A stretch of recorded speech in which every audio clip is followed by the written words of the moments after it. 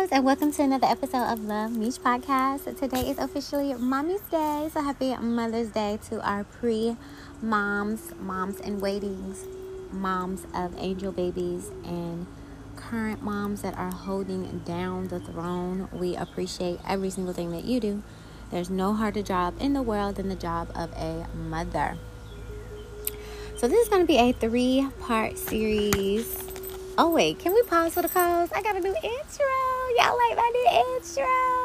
I am just loving Kalani's new CD. It's a couple songs on there that I skipped past, but I love her whole spiritual journey, learning from her past, just growing and evolving. If you look at a lot of divine feminine, they are going through an upgrade. They are evolving. They are turning from the maiden to the mother.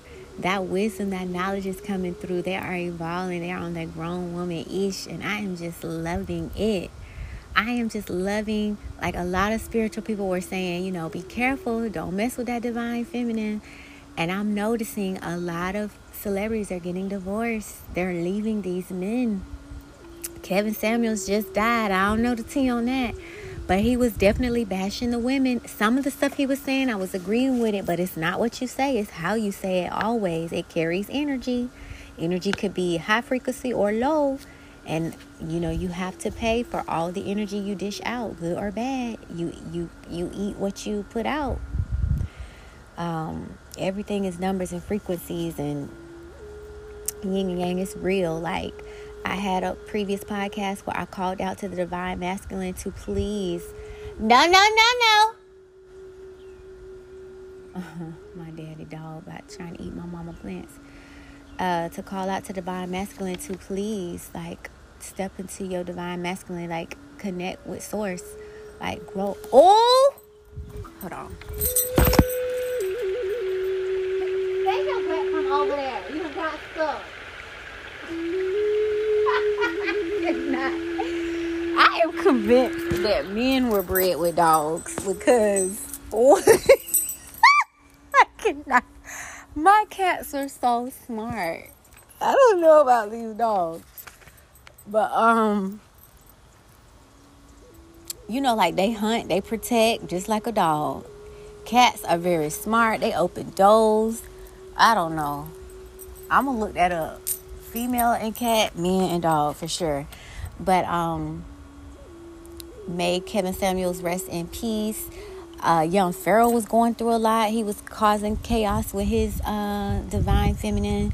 It's like once upon a time, women were created first. We were God's most prized possession, and we breeded by ourselves. There was no men. It was all women. We had 3 X chromosomes, and we bred by ourselves.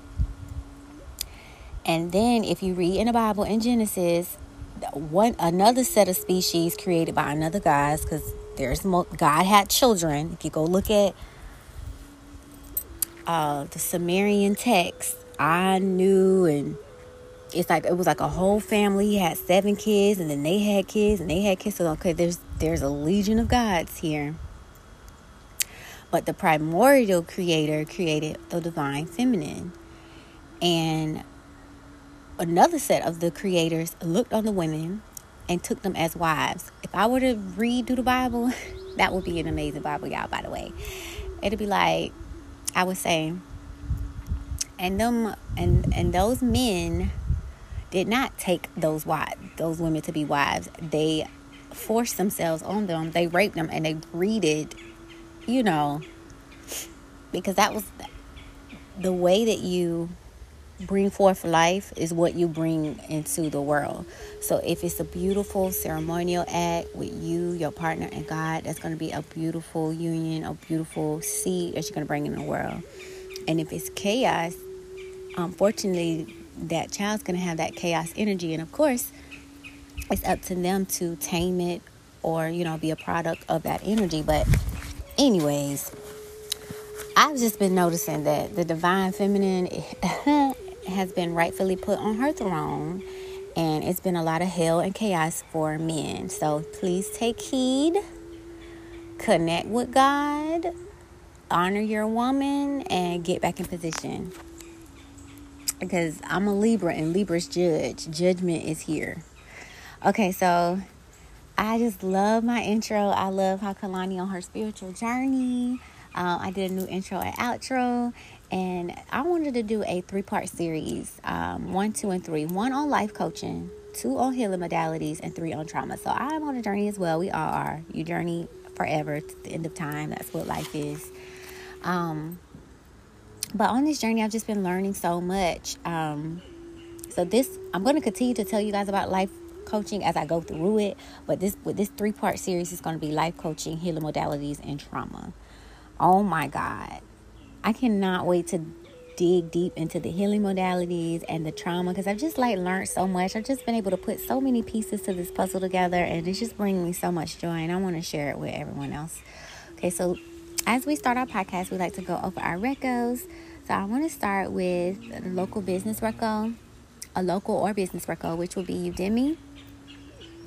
And I wanted to give a shout out to my life coach professor. His name is Kane Ramsey.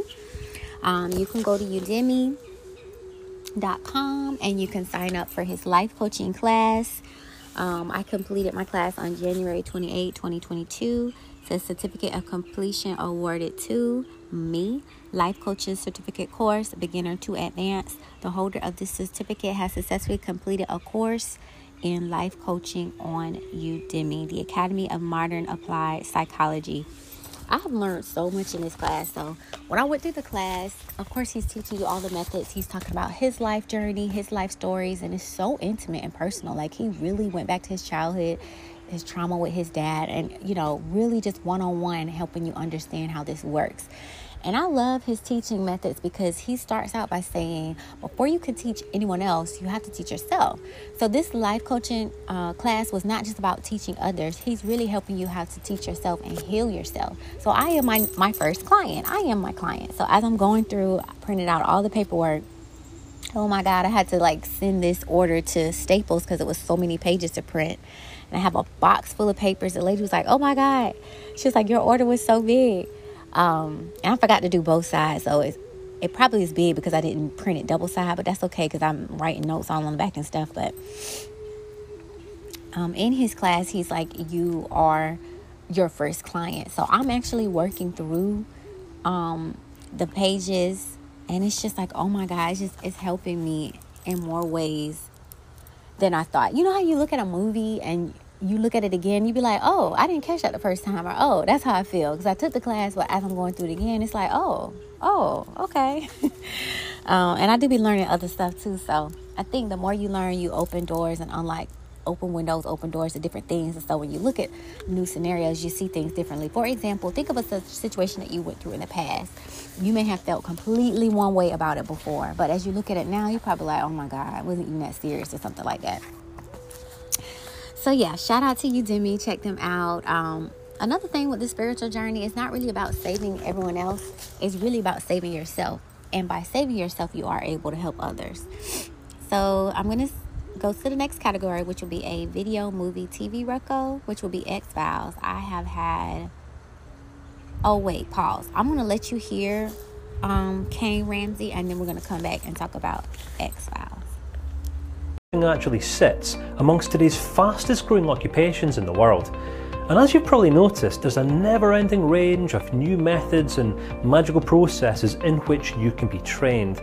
So my name's Kane Ramsey, and over the last 10 years or so, I've now trained thousands of people who, just like you, were also interested in learning a pragmatic, a straightforward and highly actionable life coaching process that anyone, regardless of experience, can start implementing right away. Now, I like to teach coaching in a very systematic and commonsensical way that's grounded in principles, that's focused on results, and that cultivates personal growth in a valuable way that naturally gravitates people towards the goals and the outcomes that they actually want to see happen in their life. Now, it's probably useful to note that life coaching is not a regulated profession, which essentially means that there's no one organisation with the one-size-fits-all approach that people can take for living responsible, rewarding, progress-orientated or purpose-driven lives.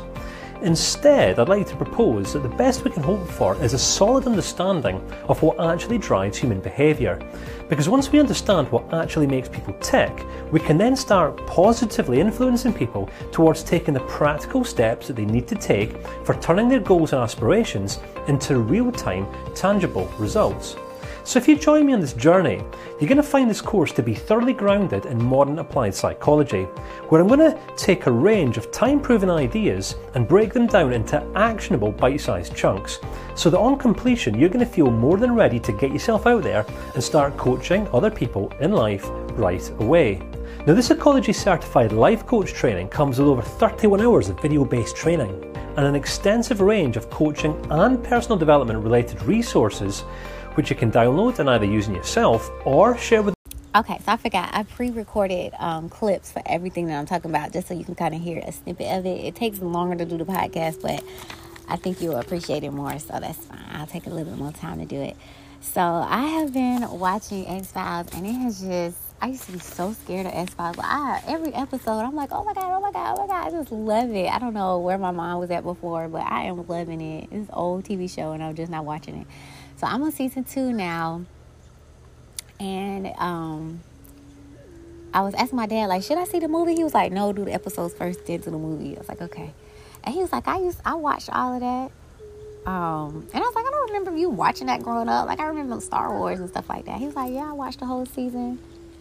I'm like, oh, okay. So it's Scully and Mulder. Mulder, his sister was abducted, so he's like, there are aliens, you know. He joined FBI. He like, there are aliens, you know, the government is hiding stuff. Like, he like, whatever, I'm gonna collect all my clues and I'm gonna call them X-Files. Scully is this doctor, and she just always gonna go with science and faith and whatever. Like, it just be every episode I be getting so mad at her, because it's like, they don't abduct your ass. You got the marks on your back and you still don't believe. Or, you know, you saw the man that looked just like a fish in the swamp and you still don't believe. It's just like everything. But that's literally like the world. Like, I keep saying why they won't show the evidence. But to be honest, even if they do show the evidence, people either going to believe or they're not. And yeah, I don't think you can force anybody to do anything. We have free will. So they're either going to believe this stuff to be true or believe it to be fiction, even though it's 100% true. And that could be so confusing at times. But check out X-Files. I have a link below where you can look at it for the free on zochip.com, or let me give you the rule, www.zochip.com. When did we start doing this? WW3. That was my first time seeing that. Like, okay. I'm so used to WWW. I say WW3, but I say it because you can look at all your movies, all your TV shows, everything for free. Like, I will always be a free. Just like I know internet is free.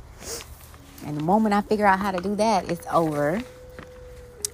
I think, like, even though this app is free, people still going to pay for Netflix. People still going to pay for stuff because they want to pay. Excuse me, but if something is free, why not? Like, why would I choose to pay? I don't understand. And rich people, they're really frugal with their money too. Like, we might want to go get an expensive pair of shoes, and they might go to a really cheap store and get a cheap pair. It's like they have all the money in the world and they don't want to pay. So, yeah. So I'm going to pause for a moment so you can hear a clip for X-Files, and then we're going to come back and do our podcast Rico.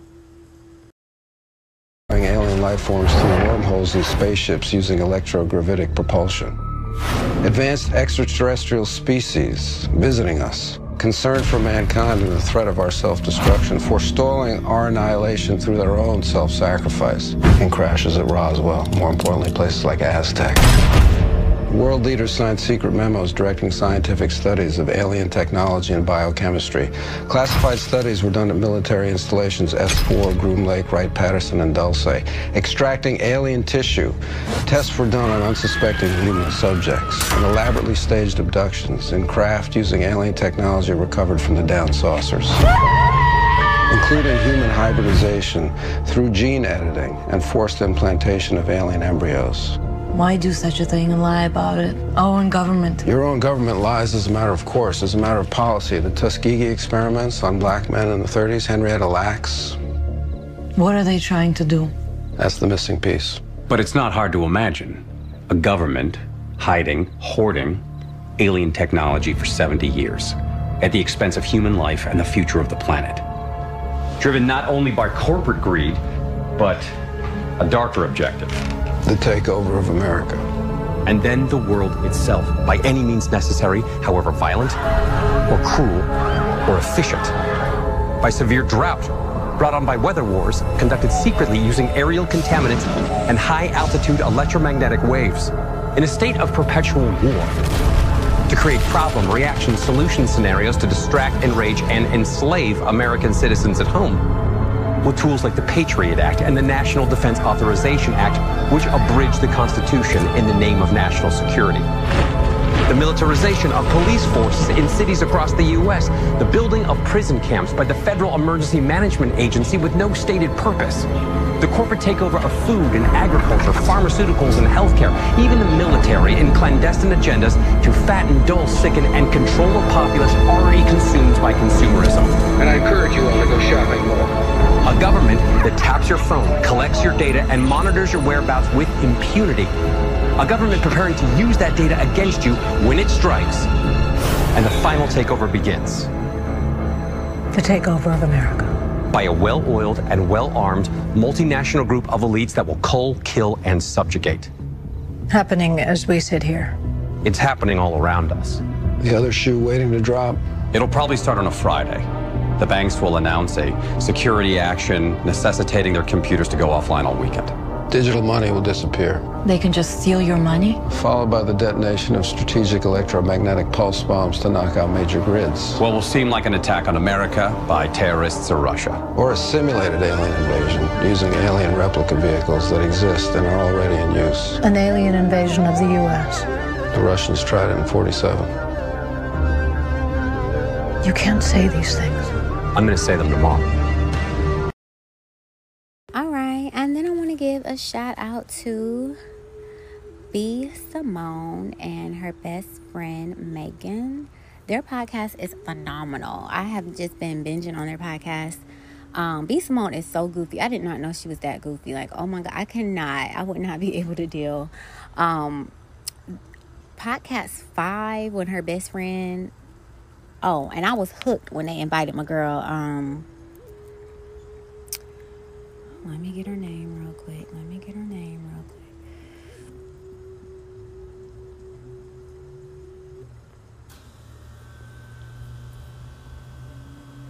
Brittany Renner. Because I like people who are themselves regardless of what people think. Superhead, she was herself. You know, everybody want to call her a hoe, but everybody was lined up. You know, everybody wants to talk about Brittany Renner, this, that, the other, but y'all was in her DMs. It's like, I love people who accept what they do, and it's like, take it or leave it. They're standing on their truth, and it is what it is. And they aren't really like changing for society or changing to conform. They're just being themselves. And I call it a rebel spirit because I see it in a lot of people that I like and admire. Kehlani is another one. I'm pretty sure they wanted her to be a whole Beyonce, but here she is with all these tattoos and she's being herself. She got songs talking about altars and stuff. That's not the norm. I don't know. I just like people who are like I call it unboxable. I just really love that. Like, who said I have to be an idea of what you expect? Like, absolutely not. I'm going to be an idea of what I expect today, and that could change tomorrow, like, unapologetically. Like, I don't know. But then Brittany Renner was also saying how she did some things in the past that she doesn't feel was right. Like, people were married, and she was messing with their men, and it ended up happening to her. And so she was able to see how that felt on the other side while she was pregnant with child and stuff, trying to be this man's wife. And, you know, and life will do that too. So as much as we want karma, just do you. Sow your good seeds and do you, because what people are going to get whatever they're supposed to get. And she honestly admitted that. She was like, and it came back and got me. So she was like, if you out there, don't be messing with people, man. Like, she had to touch the stove to learn that I was wrong. You know, so that was just her testimony. And she owned it. She didn't lie or deny it. She owned it. But I think that's one part of life that I do love. You get to learn and grow and develop. You should be able to look back and say, I did a couple of things that I probably should not have done. That's growth. If you look back and say everything you did was good, knowing that it was wrong, well, have you grown?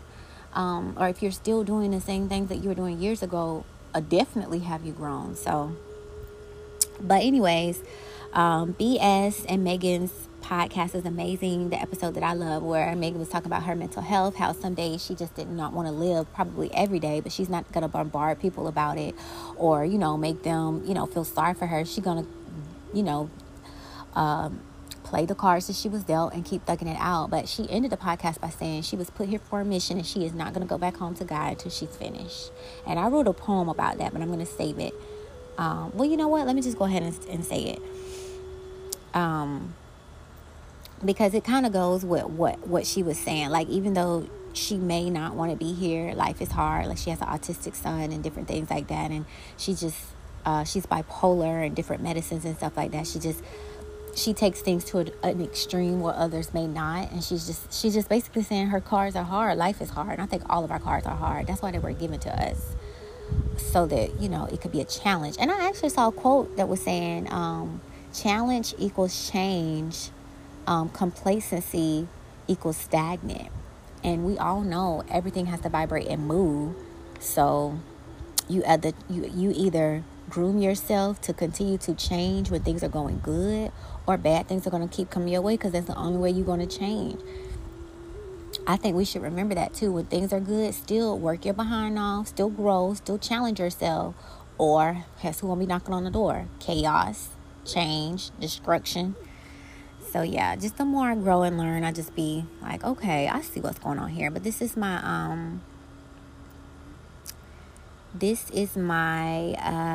poem, The Greatest Tragedy. Dying before discovering your God-given gift is life's biggest tragedy. God gave you your gift not only to heal yourself, your gift to self is also able to heal others. Life is a math equation. Yin plus yang equals life. Broken down again translates to negative plus positive equals life.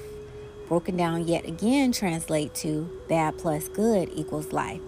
Translated yet again turns out to be devils and angels equal life. Broken down yet again translate to trauma plus healing equals life. Summarized equates to life is a cumulative of yin. Think of it as the negative, the bad, the demonic, and the trauma and the traumatic that happens to people, places, or things. And yang, think of it as the positive, the good, the angelic, and the healing that happens to people, places, or things. We all bear the burden of dealing with trauma, but God was gracious enough to leave hidden healing modalities all over in people, places, and things. Life's biggest tragedy is dying from all of the yin before discovering that the yang could cure you. So I'm going to start writing and put everything like a little... I love quotes, but here I am making little quotes and stuff like that. So yeah, that's how it's like, oh my God, like everybody goes through something. But since polarities exist, if you are poor and you need money, there's something out there there's a solution out there that can help you get money. You just got to figure it out. It's like a math equation. What plus what equals that. And I learned that in this life coaching class too. So I can't wait to go over that. Okay, so let's see. So since I was talking about the Know For Sure podcast, I'm going to let you guys hear a clip. I will be right back. I'm actually not gassy today. If I'm so glad you asked me.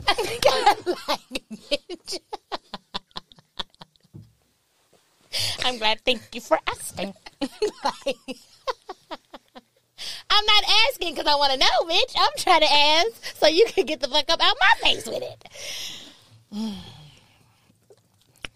We're still learning this podcast thing, you guys. I'm so sorry for the inconvenience.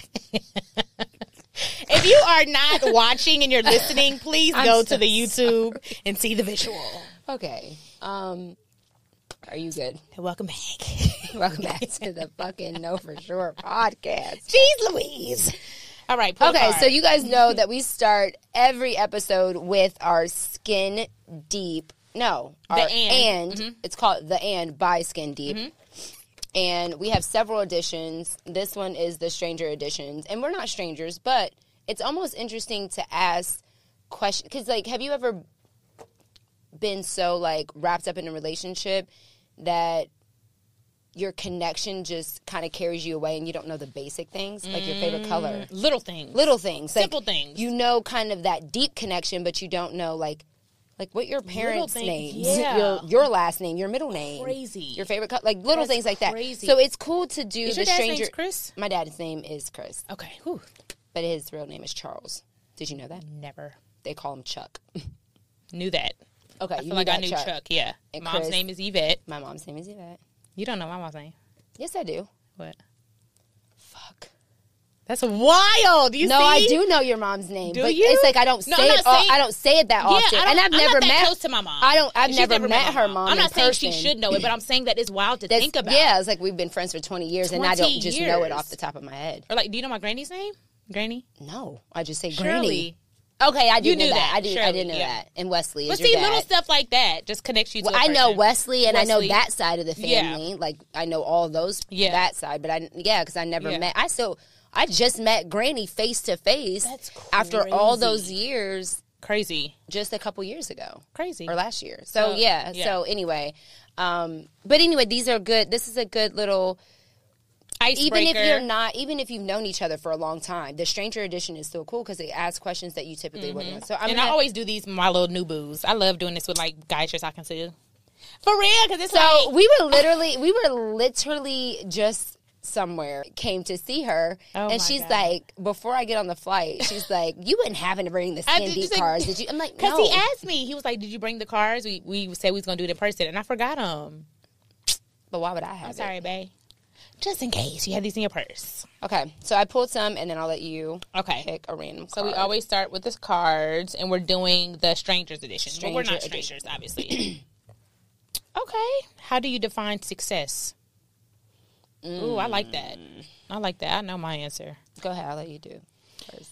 Success to me has changed as I've matured and grown, but now success to me is, that's my thing. I'm on it right now. Internal and eternal peace. Yeah. No matter the situation. And I learned a lot of that from you. Like, a homeless person can be under a bridge and have peace. And a rich billionaire could be in their mansion committing suicide. Like, it doesn't matter the tangible things you have. Of course, the money, the cars, the jewelry. This is just the cherry on top. This is not what I'm yearning for in life. Yeah. This is just a little dessert, a little extra, a little seconds, whatever.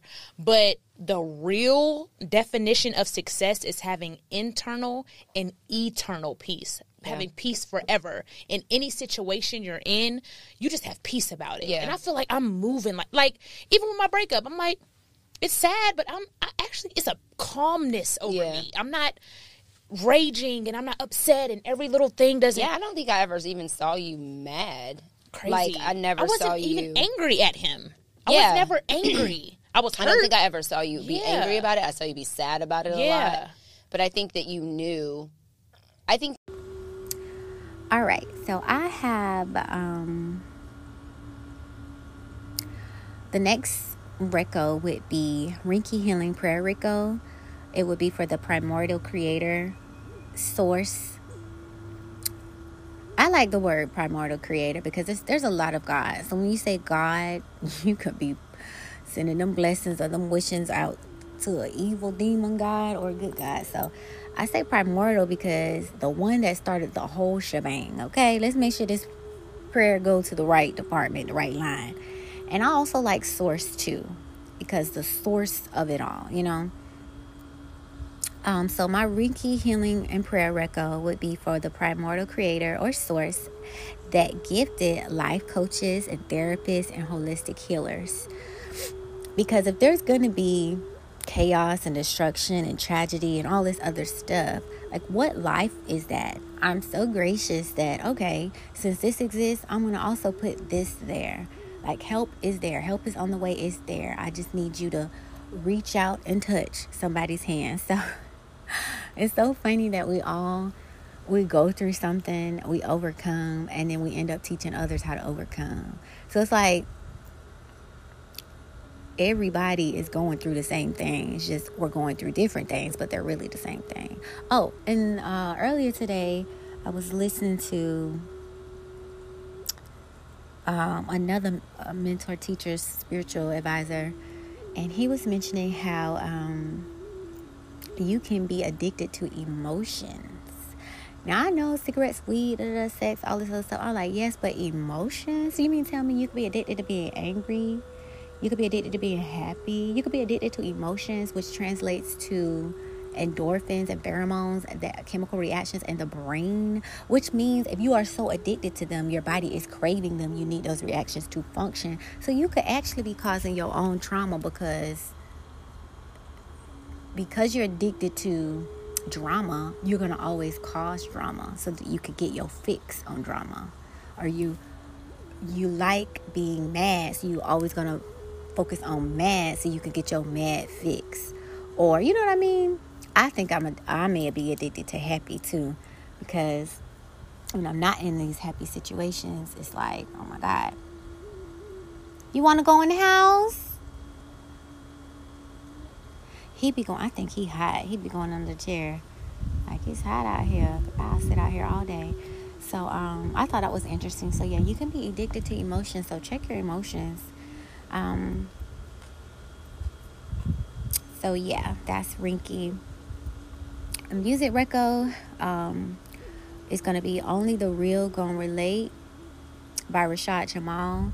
And that whole CD, I have the link below. And Oshun Unplugged, I have the link below.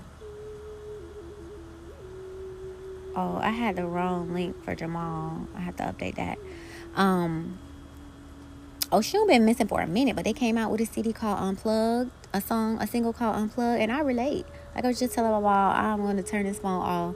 Well, I don't have a phone. Phone number is gone, y'all. People been trying to call me and someone else has the number. And I like not being at everybody's beck and call. Like, I'm working on myself. All my energy is being poured into me. However, I do still have email and stuff like that. So, and internet phone, so people could still contact me. But I have always just been on go for everybody else. And now it's just me. Hold on. He want to go inside. 1 minute.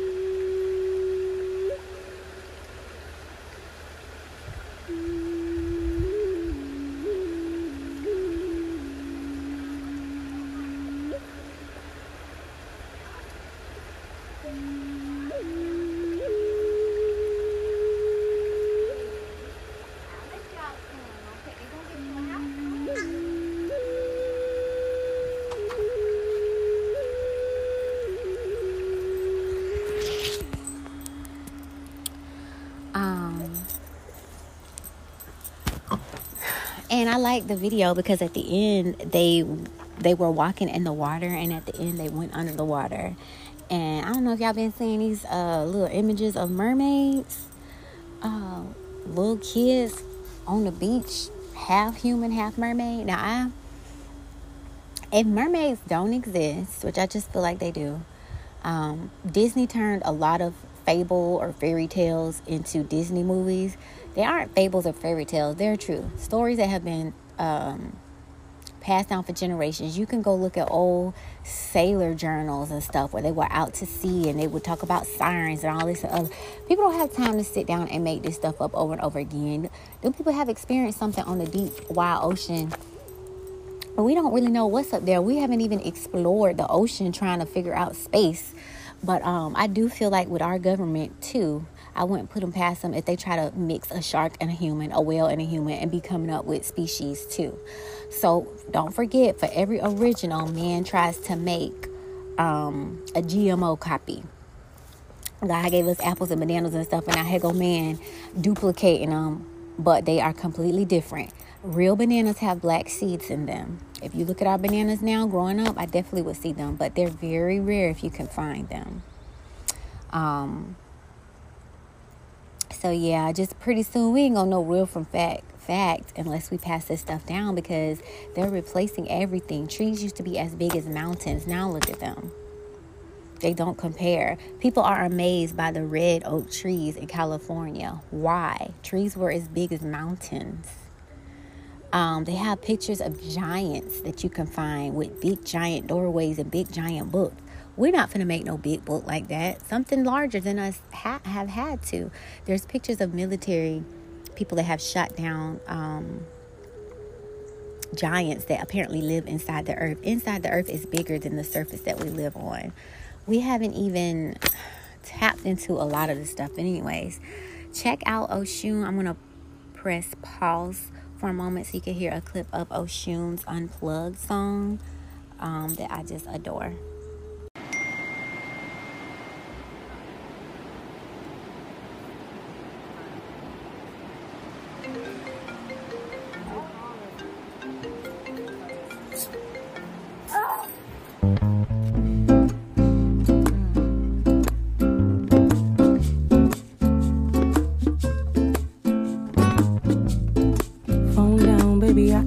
Put your phone down. Phone down, baby, I can make you put your phone down. Phone down, baby, I can make you put your phone down. Put your phone down. I don't want to be plugged in no more. No notifications, I need a vacation. No addiction. Living life in fiction, contradiction. And proof for fucked up systems, no more. No more. Phone down, phone down, phone down. I don't wanna scroll, finna change my number, get rid of my phone. Have to talk to my people. Have my peoples call your people.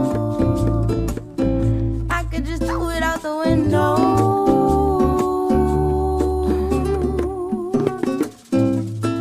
Phone down, baby, I can make you put your phone down. Put your phone down. All right, so now we're going to go over the spiritual teacher mentor guide recos. I found 2 new people on YouTube that were saying some interesting things. The first one was Flaburn. I have her link below. And the next one was Paige Flowers. I have her link below. Now, Paige had me going. I binged all of hers. Flaburn is more long-winded like me, but, well, both of them are. But Paige has fewer videos, so I was able to go through all of hers from beginning to now. Flaburn has been in this game since 2014, so it's gonna take me a minute to go through hers. But Flaburn was mentioning black aliens, and I've never heard of black aliens. I've heard of the Anunnaki and different stuff like that, but you think of blue aliens, you think of green aliens, but she said there's actually black aliens, so that's what had caught my eye, and I started looking at some more of her videos.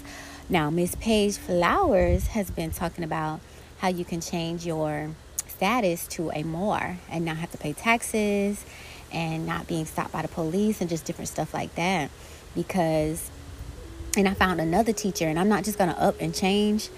It is on the to-do list. I'm going to get a couple books, read a little bit more, get my education and foundation firm before I go through with it. I have already changed my identity to Native American because I know that for a fact. Grandmother mentioned that we are Cherokee. So while y'all around here calling people black and we are not, give us our true name. So I'm already Native American.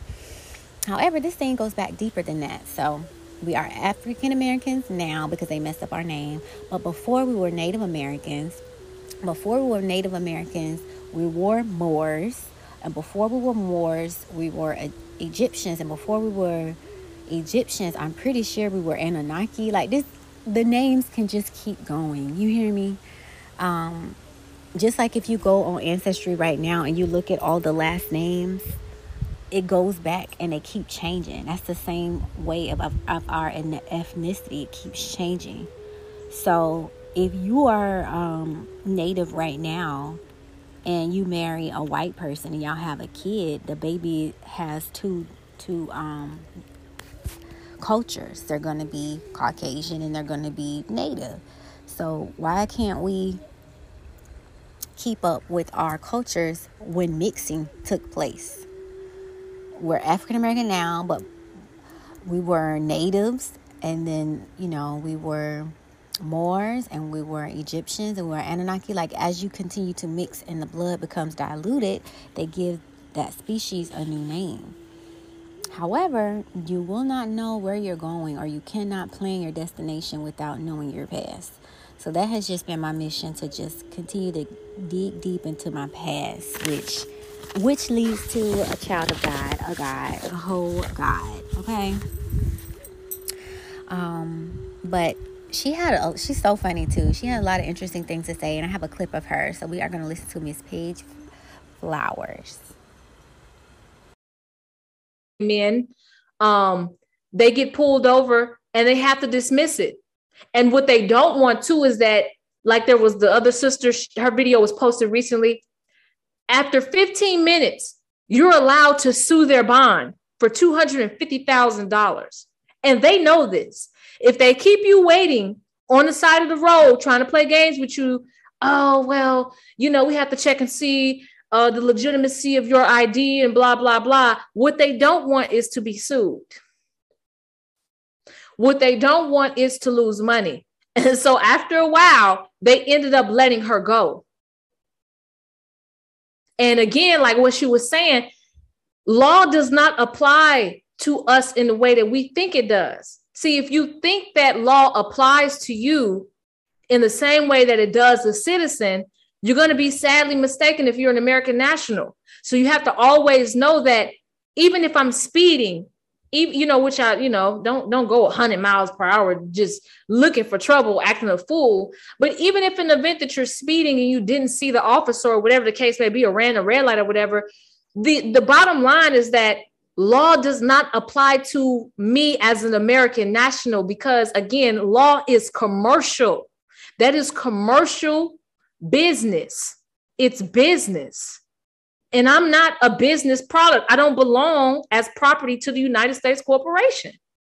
So even if I can run lights and, like she was like, I run lights and speed all up and through here, it doesn't matter. At the end of the day, those laws are not subject to me, the living soul. They're subject to the dead entities that are still property of the United States corporation company. Now, if you're a United States citizen, it's different for you. But if you're an American national, or you've been nationalized, you've been nationalized and naturalized. Let's break down the difference between nationalized and naturalized.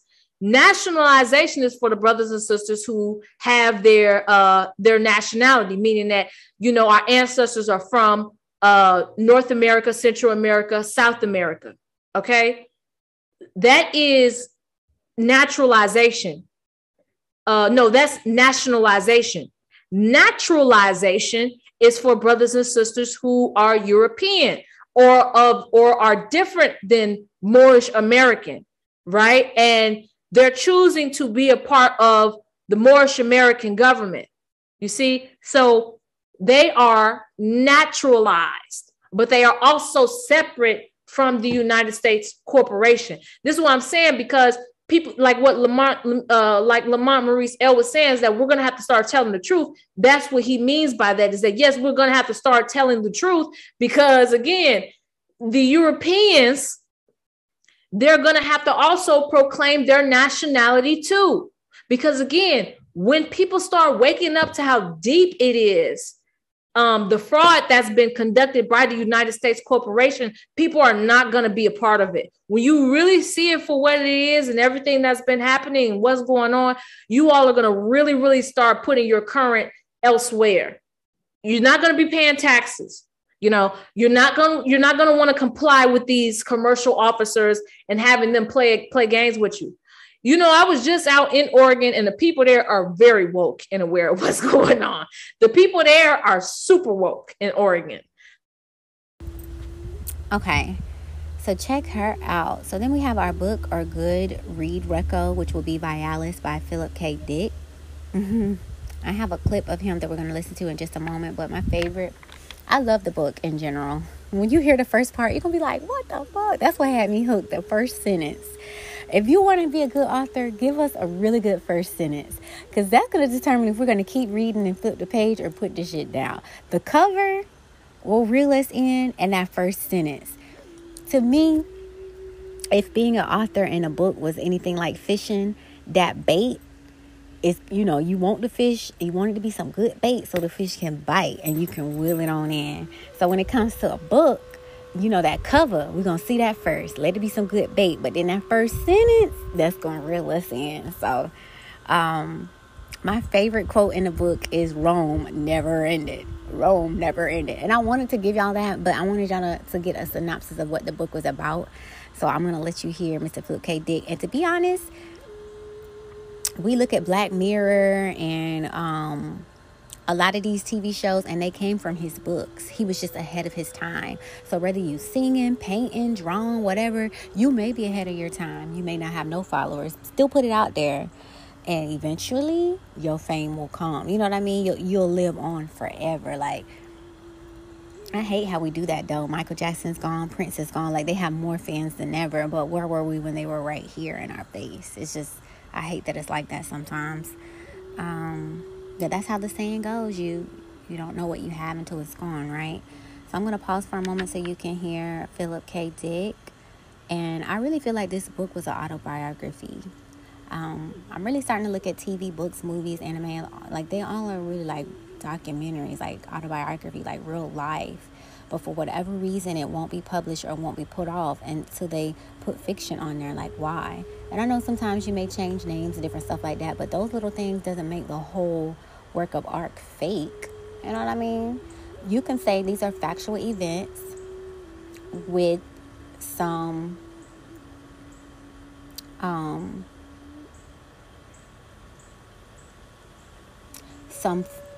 renamed names or renamed places, fictitious places, but the actual body of the work is fact.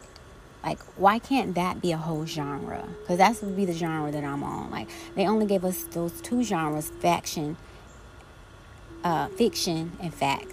And I feel like fact is fake, and I feel like fiction is true and real. So why not just call it what it is?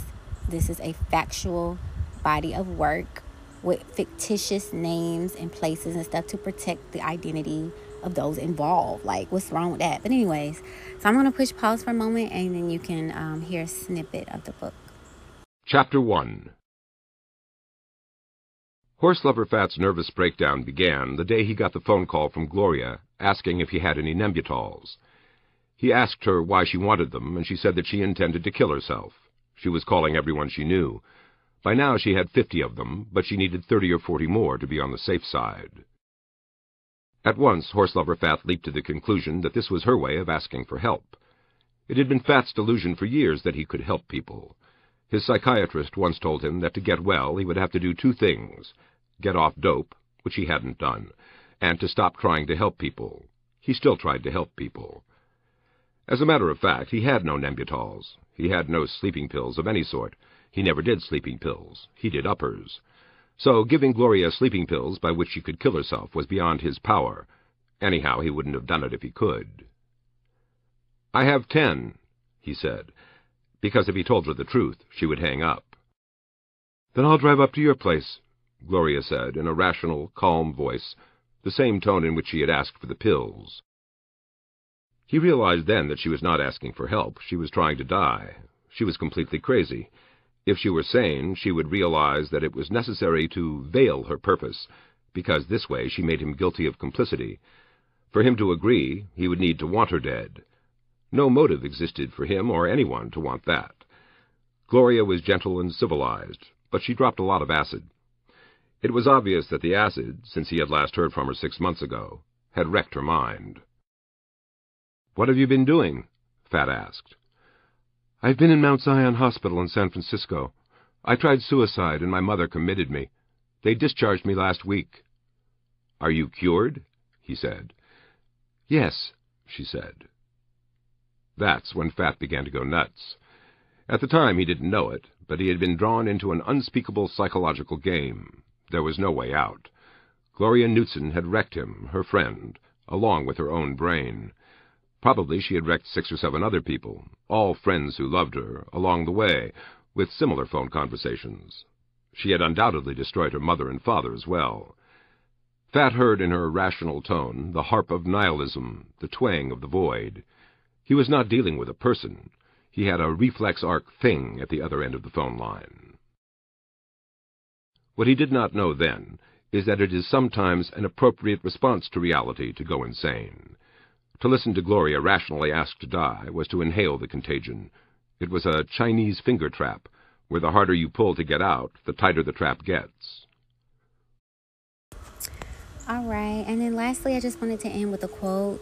Staying committed to healthy daily habits is like writing a series of love letters to your future self, by Michelle Clark. Staying committed, it's the staying part for me, to healthy daily habits is like writing a series of love letters to your future self. So when I learn something and I apply it to my life, it's out of love. You think I don't miss chicken? You don't think I don't want to eat sugar all day? You think I don't want to do like a lot of this stuff? But at what cost? An early premature death? Absolutely not. Like people throw around quotes like, you're going to have to work hard to kill me. You're going to have to come harder than that.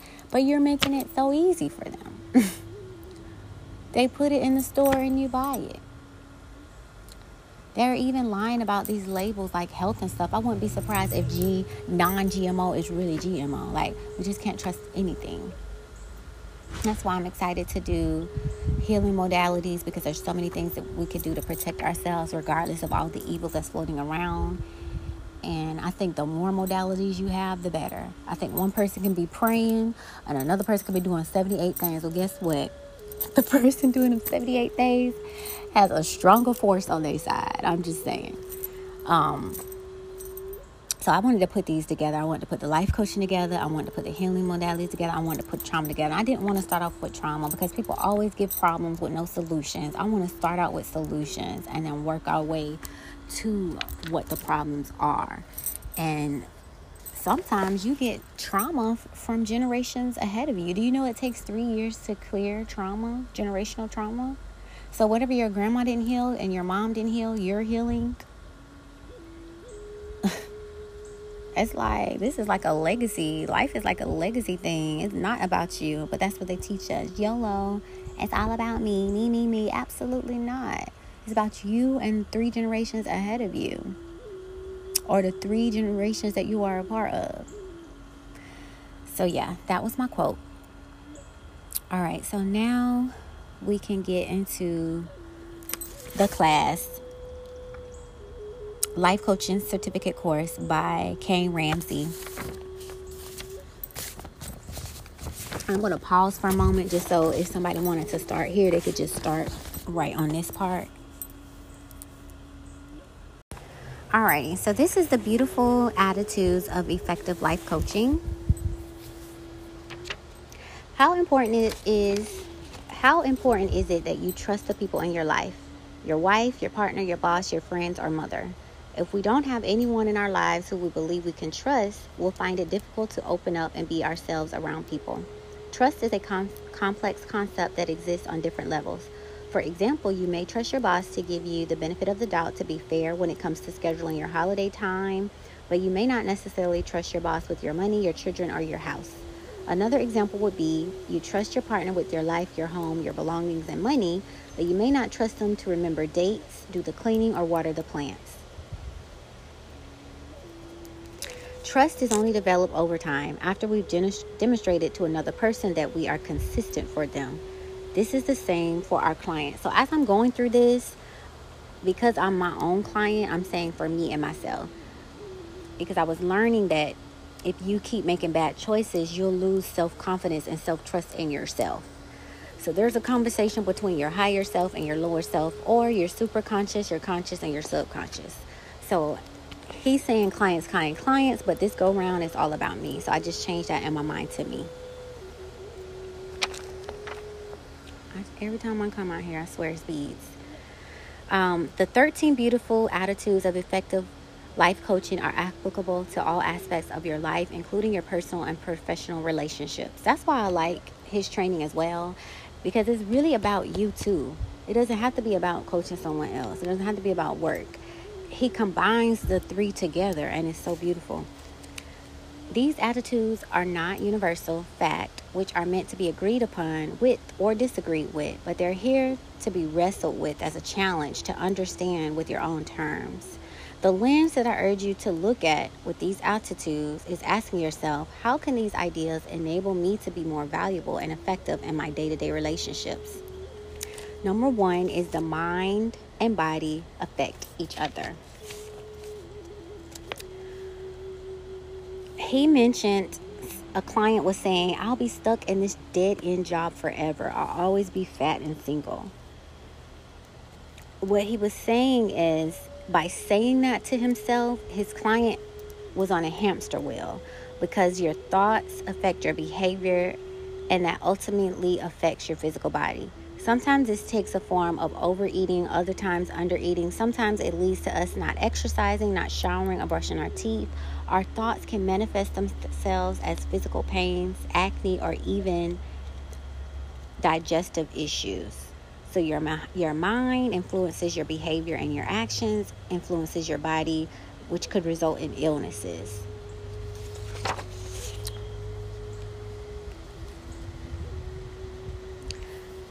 And because I'm falling in love with equations for some reason, so I put down, when your mind hears I am beautiful, whether you say it to yourself or someone else says it, a smile automatically appears on your face, right?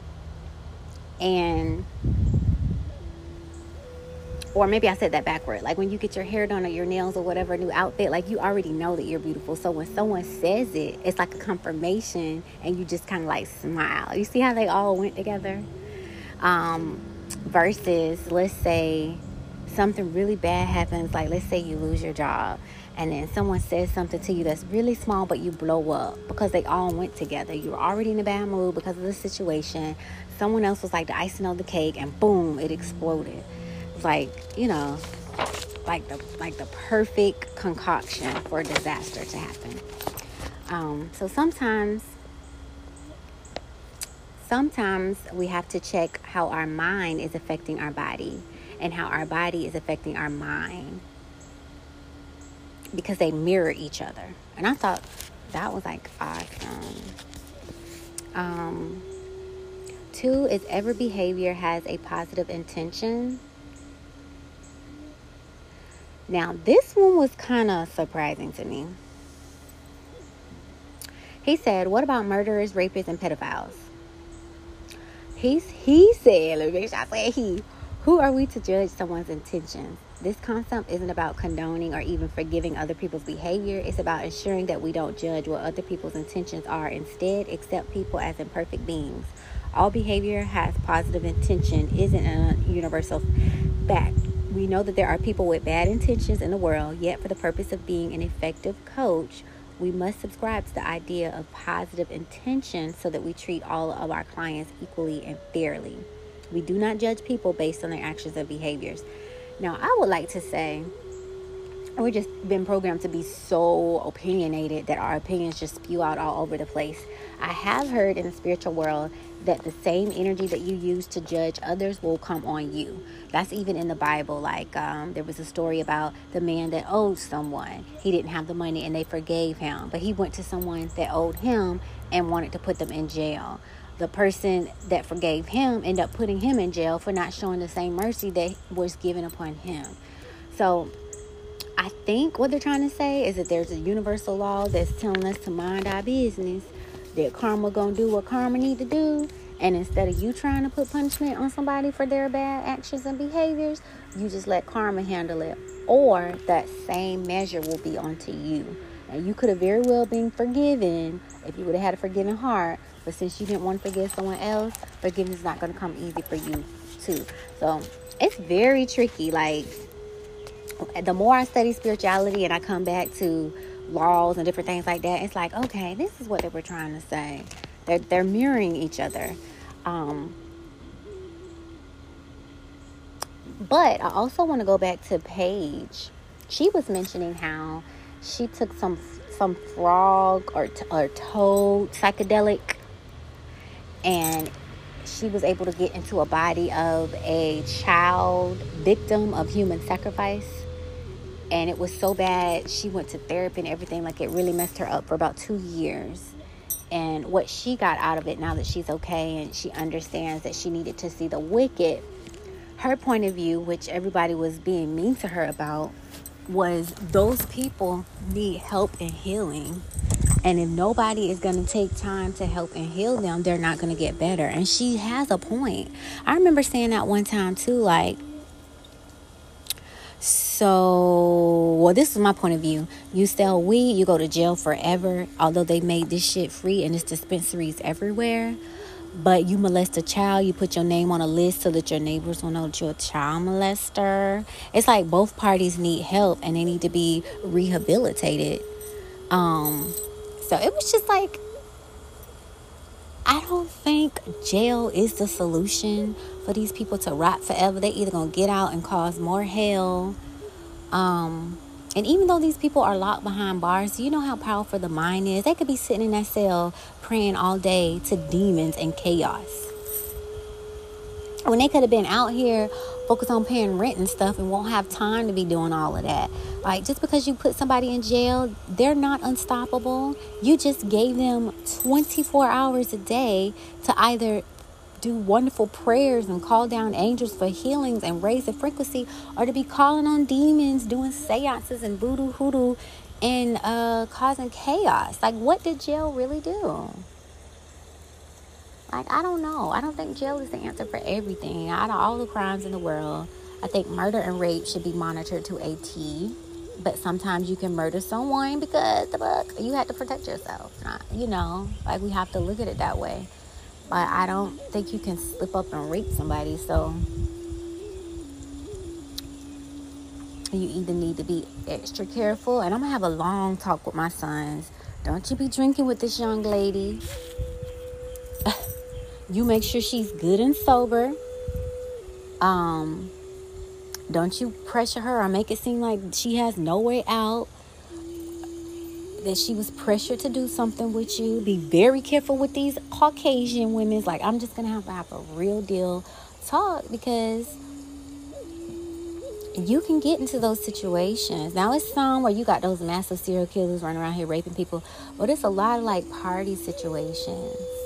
Or it reminds me of the slavery times where them white women know they was fucking them black men, but want to holler rape because their mom or dad or somebody found out. And it's a slippery slope. You know, it's just a very slippery slope. Okay, so I get what he's saying. So yeah, just mind your business. Mind your business. People gonna get what they deserve. Just remember that. Behavior is geared towards adaptation. When we feel like we don't fit in life, or when we don't live up to certain images we wish to portray, we will gear our behavior and appearance in order to blend into the environment and image that we wish to be a part of. There's a chance that you adapt in order to fix your sense of isolation and lack of belonging. And that's why I mentioned again, I put, don't change yourself, stay yourself. That's why I like people like Kehlani and stuff like that, like Brittany Renner. No matter what anyone says, whatever bad stigma they have, they're standing on it. Like, the fuck, this is me, take it or leave it. And I just really love that. 4 is accept the person, encourage change in attitude and behavior. Have you ever been judged for saying or doing something which someone else deemed as wrong? While we would like to believe there is such a thing as universally recognized good and evil, cultures all around the world and people within those cultures have wide and unpredictable conceptualization of what constitutes as good and bad. What is right and wrong varies from person to person, and we all project our most standards onto our expectations of other people. I had to okay, let me keep going. Instead of imposing our moral judgment on others, we need to choose to separate people from their behaviors. People may act and behave inappropriately, but the behavior is not the person. The behavior can change. People who have been judged or torn down because of their actions assign these faults to their sense of self, which leaves them feeling underconfident and worthless, which can lead to depression and suicide. Now, I agree. Yeah, that takes me back to jail. A person sold weed because he was trying to help his mama pay the bill. He's not a drug addict for the rest of his life. He sold a drug. That was an act. He could surely find a job and not have to sell again. Like, I think we stigmatize people sometimes, and they never can break away from a mistake. I kind of feel like that with, I wonder if murder and serial killers and stuff could be rehabilitated. But the more I learn about trauma and stuff, like, we really are all walking around here traumatized.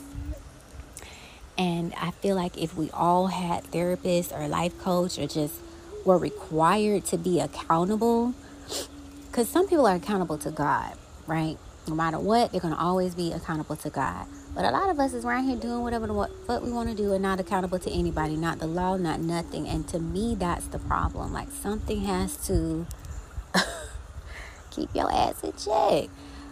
If you don't put a dog in a cage, when you come home, the room's going to be messed up. It just is what it is. So, yeah, I don't know. I don't think we should just throw everybody away and lock away the key. Like even Jason. Like, I didn't see it because it's...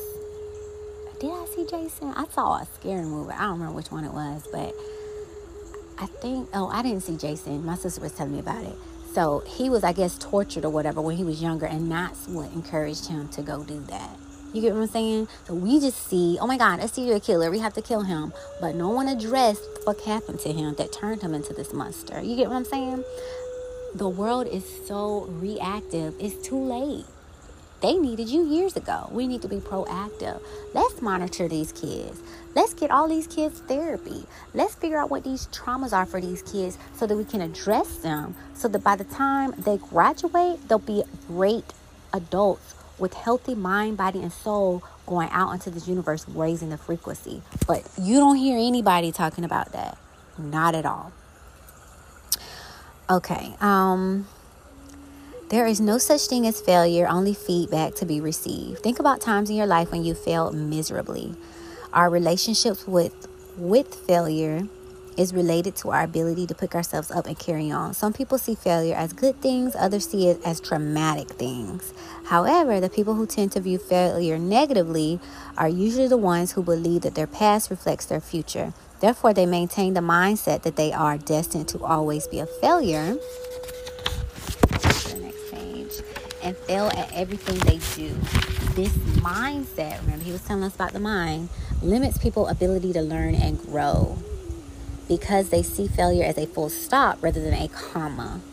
When we modify our relationship with failure, we give ourselves a more powerful foundation to build our life upon. Now, I have contemplated suicide in the past, like years ago and like 2 years ago. And my favorite symbol for suicide survivors, I've never jumped or took something, but it definitely crossed my mind. I definitely want to get out. Some very close calls. And my family and friends like stepped in and saved me, like literally. But there is semicolon reminds a suicide survivor to not stop, like the period, but to keep going like the comma. But my favorite symbol is the period and a heart instead of a comma.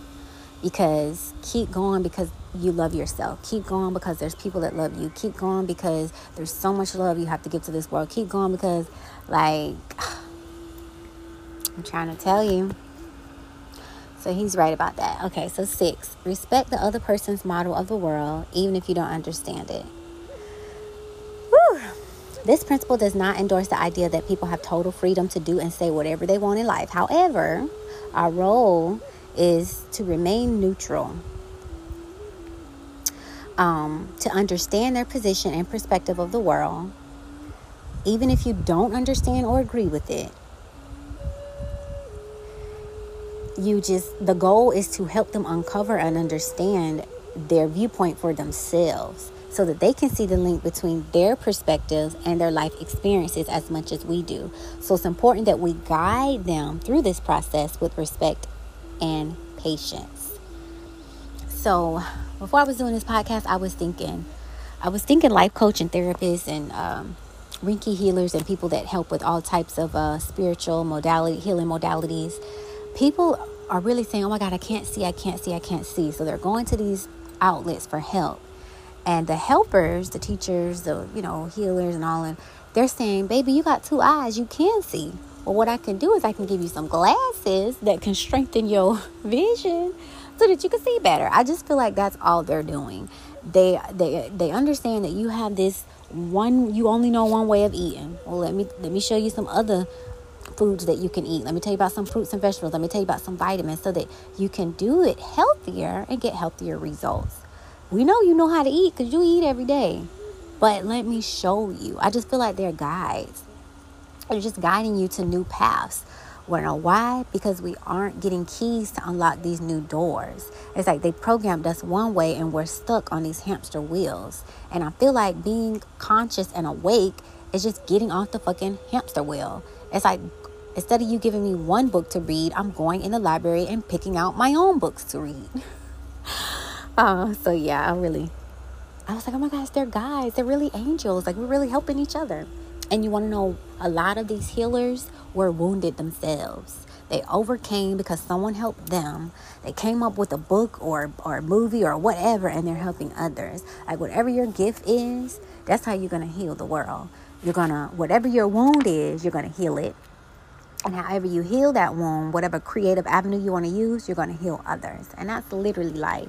That's all they need to put on a t-shirt, put it on the car sticker, and just let the world know. It's not as hard as we think it is. They just got us looking at all the wrong stuff. So 7.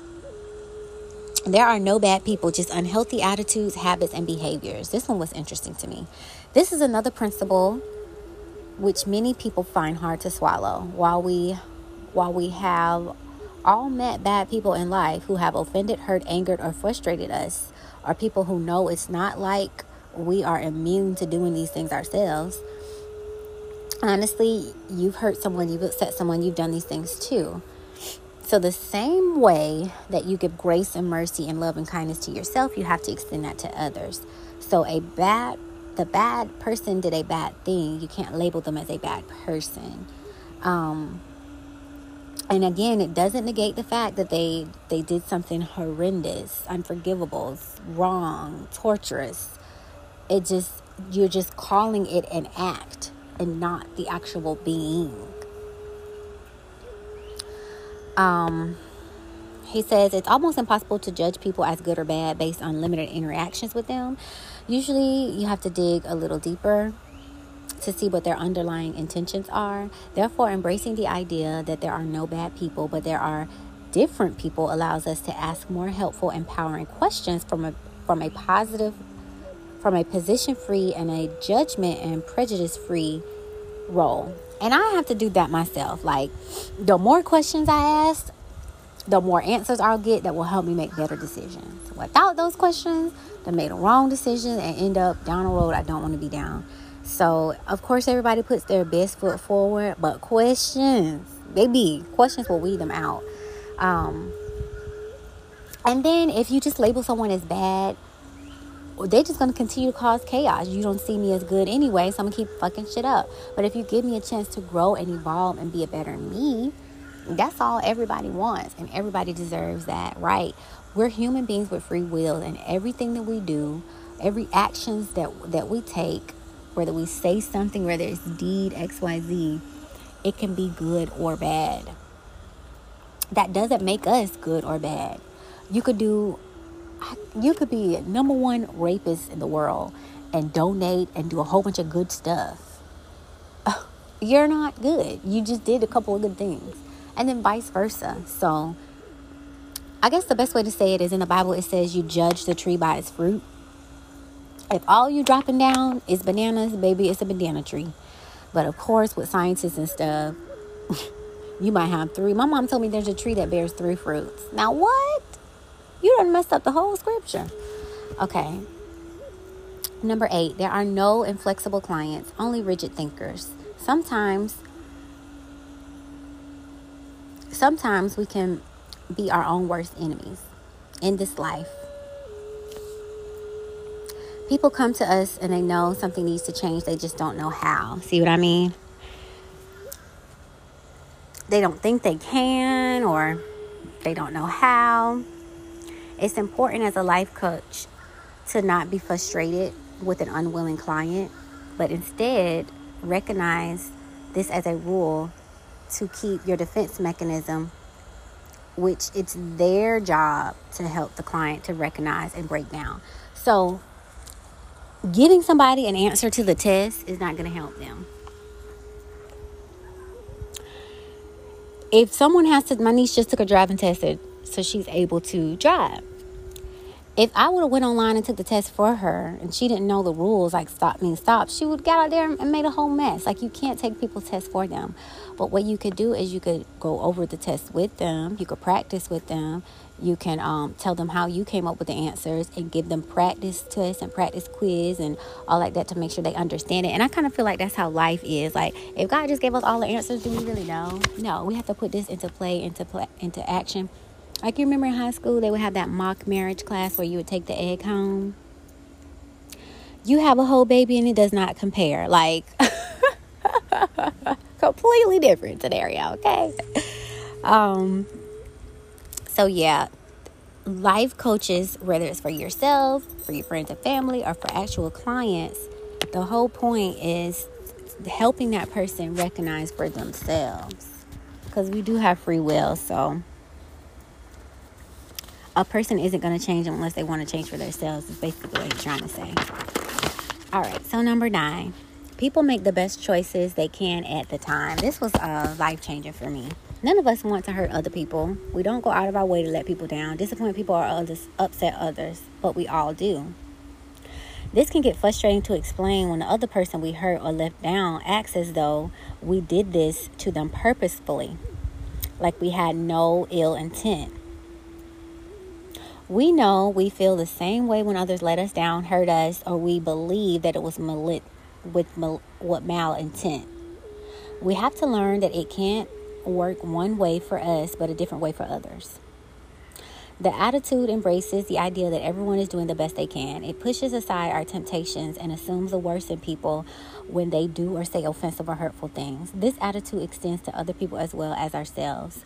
There's no use in beating yourself up in life for the things that you did or said that you regret, provided you're open to learning from your errors. It's time to cut yourself and others some slack, so learn from errors. And I had to realize that for myself. I do beat myself up because I'm like, oh my God, I knew that could be the result, but I wanted to be so optimistic and hope that it would be something else, and it turned out to be exactly what I thought it was going to be. It's like, don't stay on that hamster wheel. Say, okay, where do we learn from this? Because we're not going to do this again, right? So learn from the error and don't stay on that memory lane or keep punching yourself like a punching bag. Like, it's okay. What did you learn? And move on. Or put it in a book and make some money. Hello. Number 10, people respond to their experiences, not to the reality itself. He mentioned people who may have a more socio-political experience of something similar to the offensive matter may use their experience as validation for its offensiveness, while those who were sheltered or inexperienced in the subject can't comprehend why it will be regarded as offensive. So who is to say one is the reality and the other is not? Both opinions come from a real world. Both arguments exist in reality. But both arguments aren't responding to the actual reality, but to their perception of reality. To me, that's interesting. A rich person may think, like, didn't Kim K just say, women need to work. They're so lazy. Just work and make money. Because you don't know how it is to raise kids by yourself. You have nannies, you have chefs, you have drivers, you have all that other stuff. Yeah, it's easy for you to say that from your perspective, from your lens view, from the life that you have. But could you easily say that if you were a regular woman working a 9 to 5? No. So that statement may be very true to her. She may feel like, hey, I work and I get money. That's how you do it. But she's only able to respond from her point of view. So what I've learned to say is, this is my opinion from my point of view. I'm single. I'm not married. I don't have kids. So this is how I see it. So when it comes up to a marriage situation, I'm not really there to say, or as a mom, I'm not really there to say. I can only give you my truth from my position, which could very well change when I'm in another role. That's very possible. So I think that just gives grace for people. I think we're so opinionated. We want everybody to agree with us, but no, we're so diverse. Everyone has different opinions and they're all valid. I think we just have to decide, am I going to continue this conversation? Is it too upsetting? Do I want to be around this person? Do I want to be in this environment? It's just like a choice. Okay, so now that you've heard the opposing side, what are you going to do with it? You can't force them to agree with you. And I think that's how I've been a lot. Like, you don't see it this way, but you don't see it this way. It's like, no, honey, they just don't. Okay, so everyone is doing their best with the resources that they have. It's easy for us to judge our past selves for being subpar. We tear ourselves down, we beat ourselves up over all the things we didn't do, failed, or underachieved. Personally or professionally. In these cases, we need to practice self-compassion and acceptance to our past selves and accept that we couldn't do back then with the resources that we have now. Just because we're wiser, better skilled, and more equipped today and could therefore probably have handled our past situations better, it doesn't mean that our past selves were lesser than. We would never dream of berating or being ashamed of a 6-year-old self for the poor grammar and spelling skills, or our 5-month-old selves for being so dirty and unable to walk, because we accept that our child selves were limited in their resources. The same compassion needs to be extended to our teenage and adult selves, even ourselves of last week and yesterday. We're always on a journey of growth, and with growth we acquire more resources. Don't judge your past selves for what your present self is capable of. That was my favorite one. Like, yes, you're growing every day. And I used to say, I just want to be a better me today than I was yesterday. Okay. 12. All things are possible with the right attitude and strategy. Everything seems impossible when we first think about it. He mentioned Barack Obama.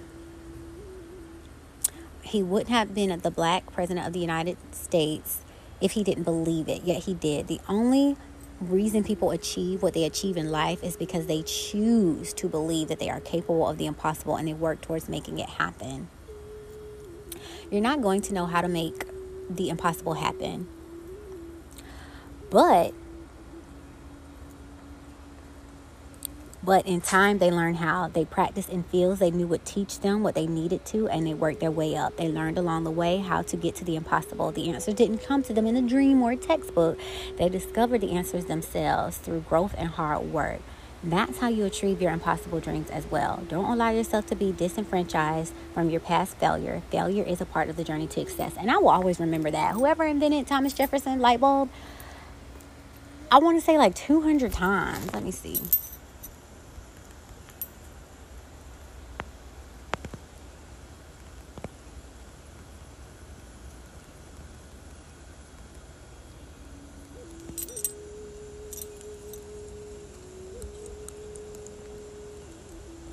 Thomas Edison, I said the wrong name, made over 10,000 attempts before finally demonstrating the world's first working light bulb in 1879.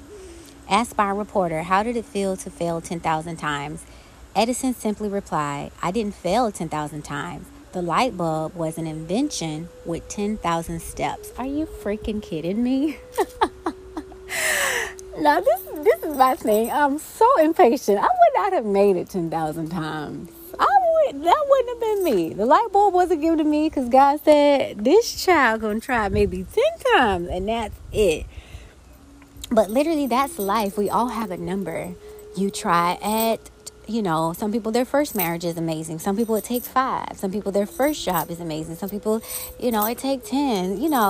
We all have different numbers based on us. But the point is, don't give up and you'll get it. If you really want it, you'll get it, right?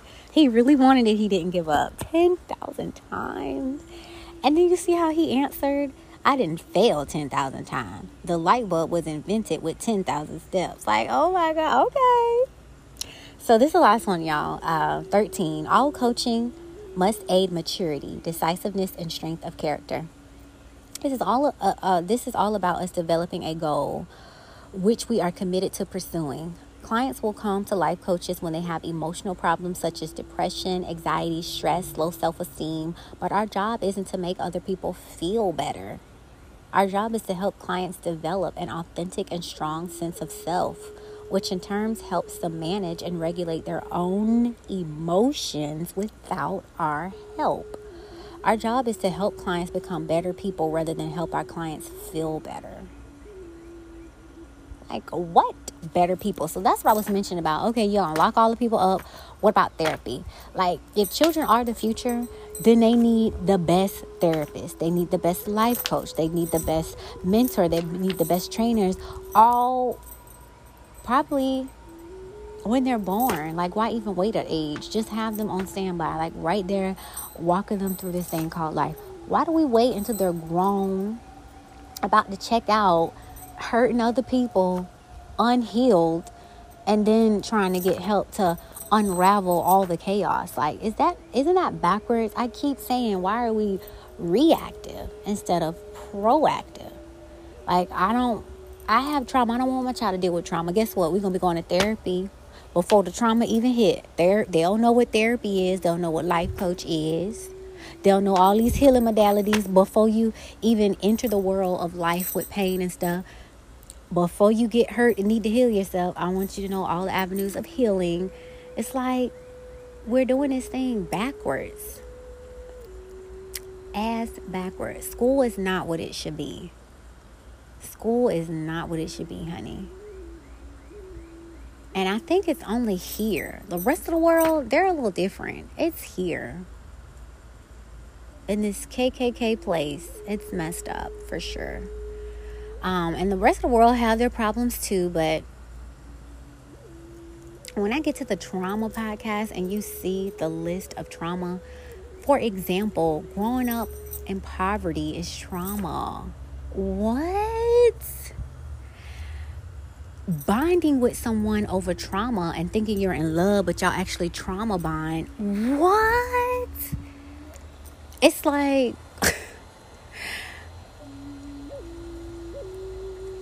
I'm gonna have to make sure my kids have someone fun in their life, because I'm gonna be on their ass like teacher mode. So somebody else gonna have to swoop in and make sure they have a balanced life, because I have a mission, okay? School is every day with my mom. It sure is. What did we learn today? All right, so that completes today's episode. Check it out. I mean, there's a lot more, but this episode's already long. I don't want to keep going. Let me see. Well, yeah, let me do this next one. So 10 powerful creative problem-solving questions. What is the simplest, most obvious solution to the problem? If all limitations were removed, what could we do to resolve the issue? If you knew we couldn't fail, what crazy idea could we try? What's the single most important thing to focus on here? What are some radically new and different ways to approach the challenge? What possibilities have we missed or not considered? If we dig deeper, what would we discover and learn about ourselves? How would your 5-year-old self solve this problem? How would you solve this problem 10 years from now? What are some of the worst ideas we can think of? In what way can we turn this into a golden opportunity? Like, literally, you can apply that to everything in your life. I literally just figured out for a situation I'm in right now, and it just helped me look at it like, oh, okay. Like, I just wasn't looking at it the right way. So we know what we need to do. It's just do it. So yeah, I will catch you guys on the next episode. I hope you guys enjoyed this podcast. It's okay to go to self-coach therapy and stuff like that, but there are a lot of self-books out here. This is the age of information. Like, we can find a lot of the answers ourselves, but I know some people are more introverted and some people are more extroverted. But this class was very cheap, y'all. Like, literally life-changing class where you can help yourself and turn it into a business, make money for yourself and your family. But starting with you, the most important equation in all of that is you healing yourself and be certified. So check it out. I was telling my mom, I feel like everybody is addicted to something and everybody has trauma, but we're all working around unhealed. So we pick on the people in the asylum and we call them crazy because they're locked away, when in actuality we're the crazy ones that are out in the open, hurting and killing and causing harm and danger to each other.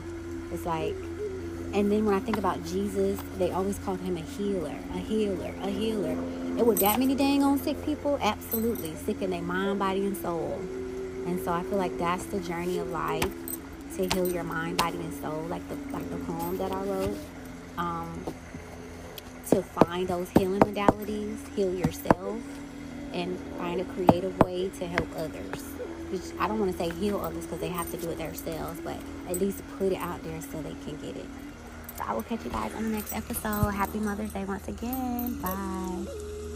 It's 7.9 billion people in this world, yet you met me. And that is not by happen chance. It's a divine meeting, and may we guide each other well. If life is a school, what lesson did you learn today? What class did you take today? Did you pass or fail your test or pop quiz?